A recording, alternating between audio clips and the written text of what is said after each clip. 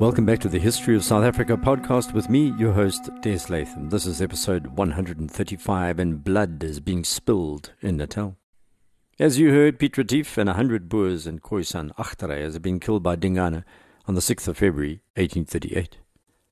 Missionary Owen watched the killings through his telescope until he couldn't take it any more and collapsed in shock. The Zulu king was not done. He ordered his amabutho warriors to seek and destroy the Voortrekkers who'd camped along the rivers below the Drakensberg, where they had arrived in large numbers expecting Retief's negotiations to have ended well. Retief had thought they had, particularly after he'd returned Dingana's cattle rustled by Sekhonyela of the baTlokwa. About 1,000 wagons had descended the passes, and the Zulus were determined the Voortrekkers were not going to remain on the land they'd invaded. Meanwhile, the vultures, the wild dogs, the hyenas, the jackals began to feed on the bodies strewn about kwaMatiwane, near emGungungdlovu, where Retief's men had met their grisly end, while Owen and his family trembled with fear nearby. Were they going to be next, they wondered. Dingana had sent a message as Retief was being killed, saying they were safe, but who believed the AmaZulu leader about anything?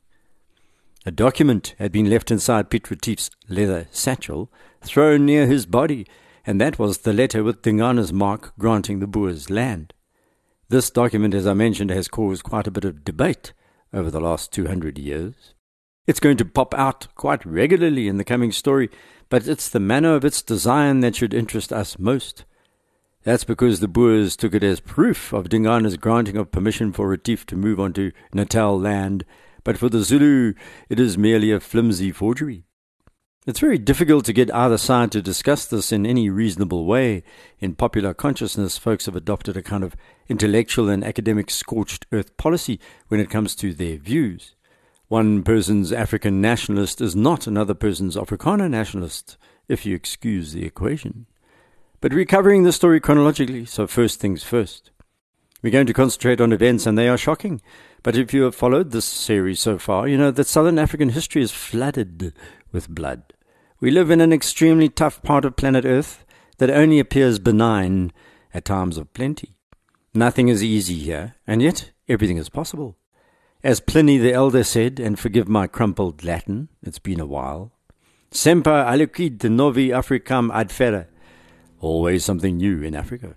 So after Retief's death, Dingana was keeping his eye on Missionary Owen, and sent 6 of his most trusted warriors to camp alongside the mission's station, ostensibly to protect them against possible assault, but most likely to make sure they didn't try to flee. Owen ordered his traumatized family and his servants to go into his hut, and there he read Psalm 91 as he wept for the death of so many Boers. His 14-year-old translator, William Wood, the boy who tried to warn Retief at the last minute, kept watch on emGungungdlovu through the telescope, as Owen's voice could be heard reciting the psalm. He that dwelleth in the secret place of the Most High shall abide under the shadow of the Almighty. I will say of the Lord, He is my refuge and my fortress, my God, in Him will I trust. Surely He shall deliver thee from the snare of the fowler and from the noisome pestilence. It was a noisome pestilence that had overcome Retief. But where was Retief's translator, Thomas Halstead? He'd remained alongside Retief, helping the Voortrekker leader converse with Dingana.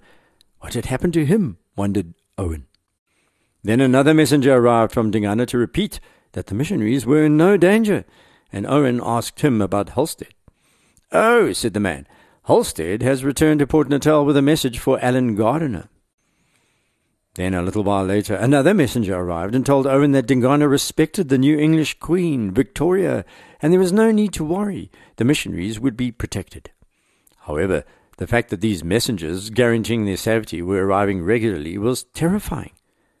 Then Dingana changed his mind again and said now he felt they should go back to Port Natal.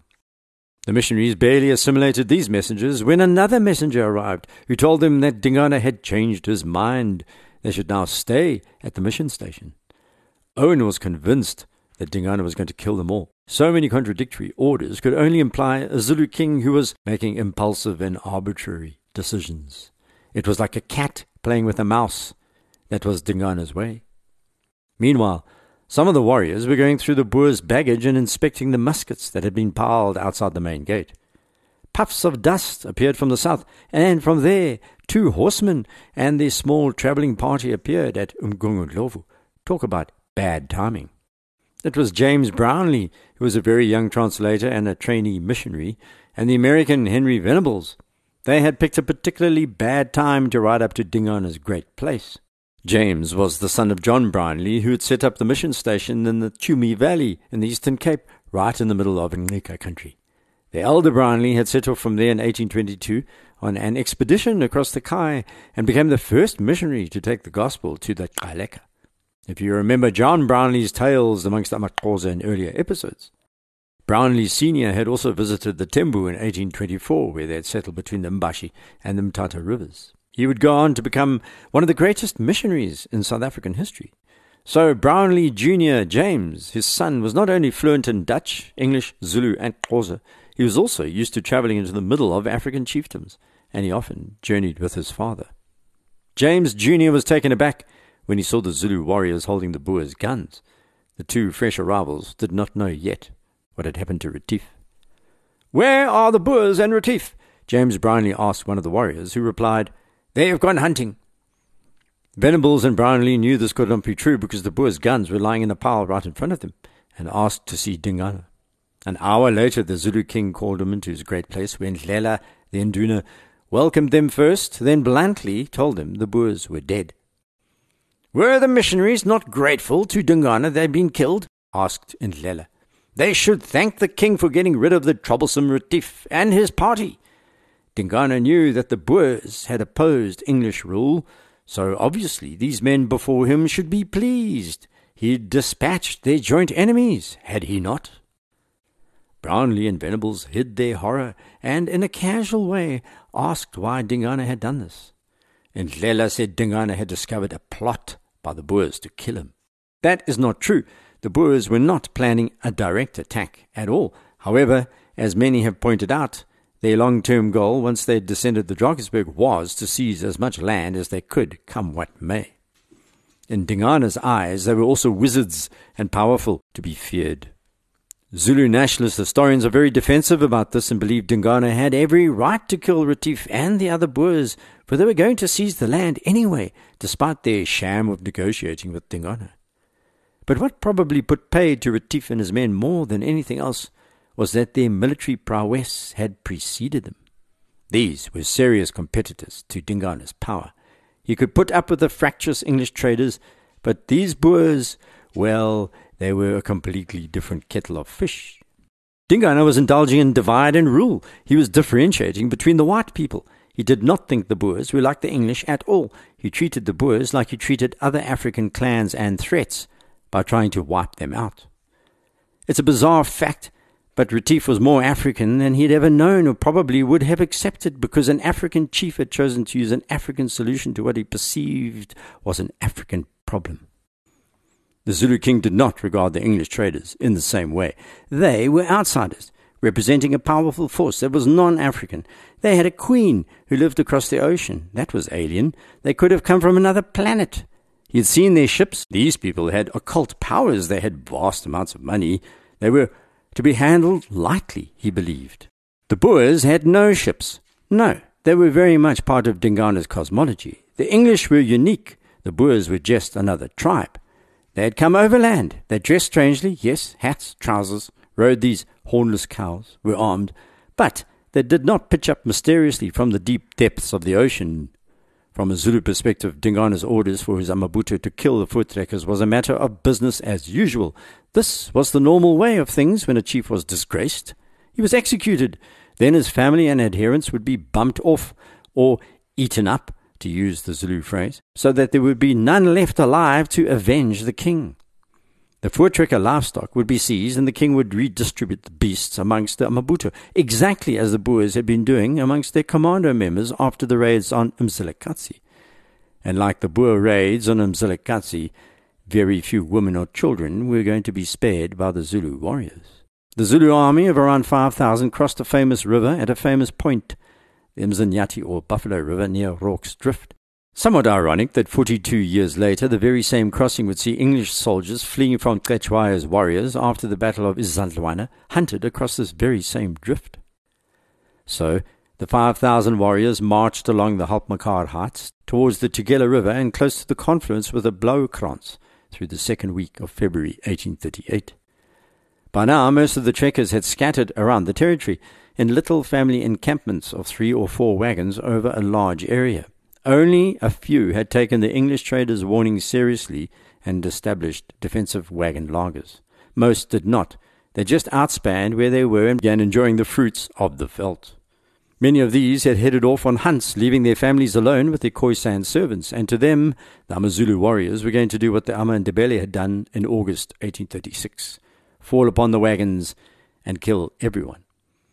AmaZulu spies had been spending their days in the midst of these Boer encampments, coming in to barter goods or watching from nearby, and 2 of the 3 divisions of the Zulu army were heading straight for these scattered camps. These spies were passing on the information to the impi.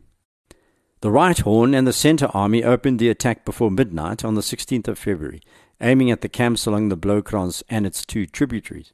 Later the Boers would call these little streams the Groot Moordspruit and the Klein Moordspruit, the great and small murder streams. And yet, by sending his men to kill the Boers, Dingana was also ensuring his own destruction. Every assegai plunged into a Boer body was a spear plunged into his own stomach, as the prose poets were going to chant in a short while. Right up to this point, the Voortrekkers had regarded the Zulu and their king Dingana as dangerous, but not necessarily the enemy. Up to now, the Boers had not killed any major chief. It was the British who shot down Hintsa of the AmaXhosa in the Thukela River. The Boers had chased the Mzilikazi of the AmaNdebele away, but they had not killed him. So by deciding to exterminate the Voortrekkers, Dingana was significantly raising the military temperature and dictating the future relationship. The Voortrekker revenge was going to be inexorable and unrelenting.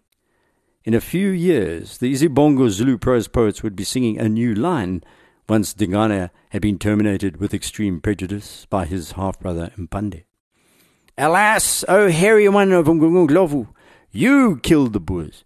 You thrust an evil spear into Zululand. You thrust in an evil spear. You thrust it into your own stomach, did you not? Let's return to emGungundlovu quickly, because Ndlela, the Nduna, was still talking to Venables and Brownlee inside the great place, and he asked the 2 what they wanted. We have come to teach, said Venables, the American. To teach what? Ndlela asked. The good book and the word of God, replied Venables. Can you not rather teach us to ride and shoot? Snapped Ndlela. The missionaries were non-committal about training warriors to ride and shoot, saying they were hungry after the long journey and wanted to visit Owen. Ndlela let them go to the mission station, and they did so tentatively, certain they would find death within. The 6 Zulu sentries sat outside. No one else was visible. Moments later, they were relieved to see Owen and his family, and the teenager William Wood, as well as others inside the hut, all praying for their lives. Just a quick note about the 14-year-old William Wood. He had probably saved Owen's life shortly after the massacre of Piet Retief's men. Owen had confronted Dingana's last messenger and blurted out that the missionaries disapproved of the killings. William Wood, who'd spent his entire life in Port Natal and understood how things worked, decided to use his initiative when he translated Owen's words. Tell the king that we consider that he has acted perfectly rightly in killing the farmers, said the boy in Zulu. As no doubt they would have otherwise have killed us, as well as the king and his people. Owen had no idea that his sentiments had just been reversed, but this could have saved his bacon. Dingana was very pleased upon hearing these mistranslated sentiments, and handed over an ox as a reward. It was after those comments on the day Retief had died that he called Owen and Wood to appear before him, escorted by 60 warriors. Both thought they were going to die. The king looked at Owen and Wood silently at first, staring at them with his expressive eyes, his all-seeing, piercing gaze that was feared throughout his kingdom. "Are you afraid?" he asked Owen, who shook his head nervously. He was unable to utter a sound, he was so terrified. Dingana laughed. "You behaved well," he said. "Do you still wish to go to Durban?" Owen shook his head again, and Dingana looked even more pleased. "Good," said the Zulu king. "Go back to your huts." They hurried out of the great place.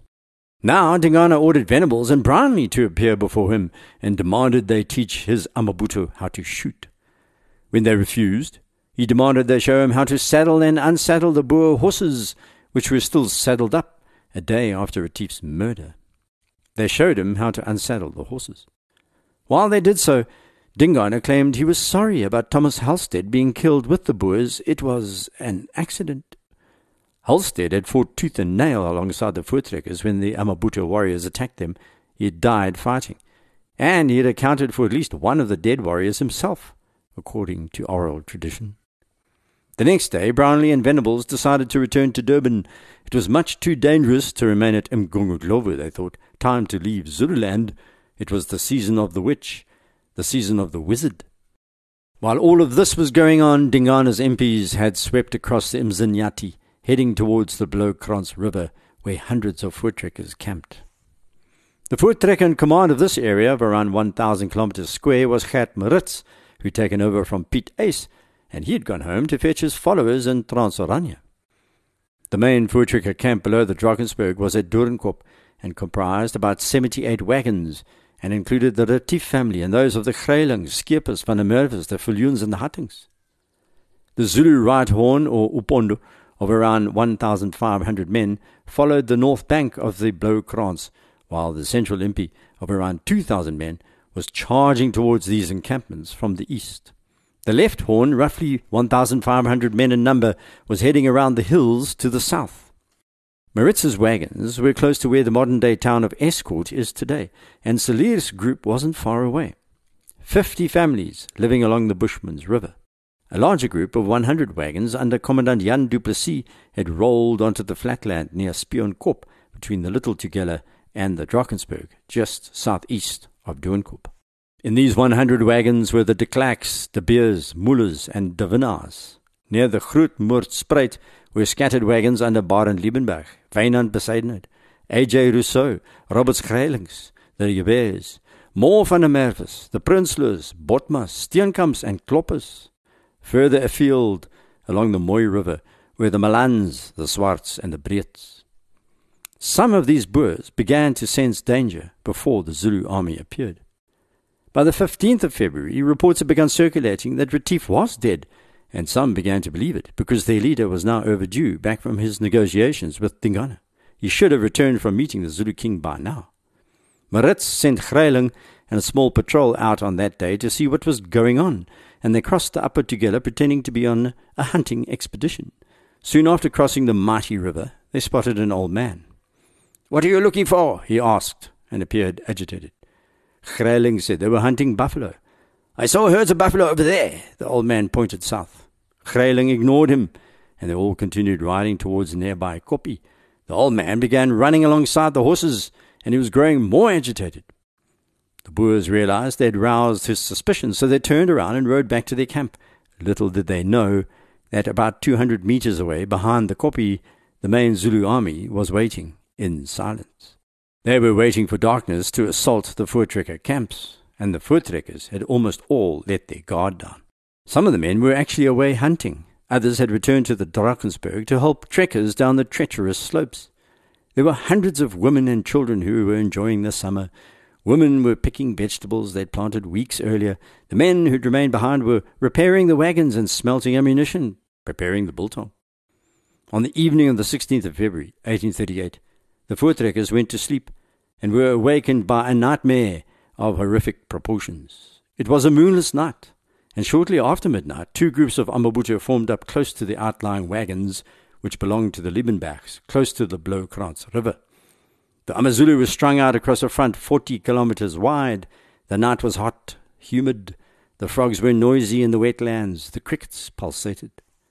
Then the trekkers' dogs began to bark, and the newly married Petrus Liebenberg and his three younger brothers all ran out of their wagons carrying their sannas. The AmaZulu warriors charged at them out of the dark. The Boers spotted a man, the Khoisan, or coloured man, amongst the Zulu, and a terrible miscalculation was about to take place. This was George Biggar, the son of English trader Alexander Biggar. He had been sent by his father to warn the trekkers about what had happened to Piet Retief, and George had ridden into the camp at exactly the moment that the Zulu attacked. He jumped off his horse and was running through the masses of Zulu warriors in the dark. None accosted him. By now, another man had also arrived to warn the Boers, Richard King, or Dick King, sent by American missionaries in Durban to warn the Boers. But King only arrived after the Liebenbergs had been overrun, and he ended up fighting for his life alongside the Boers.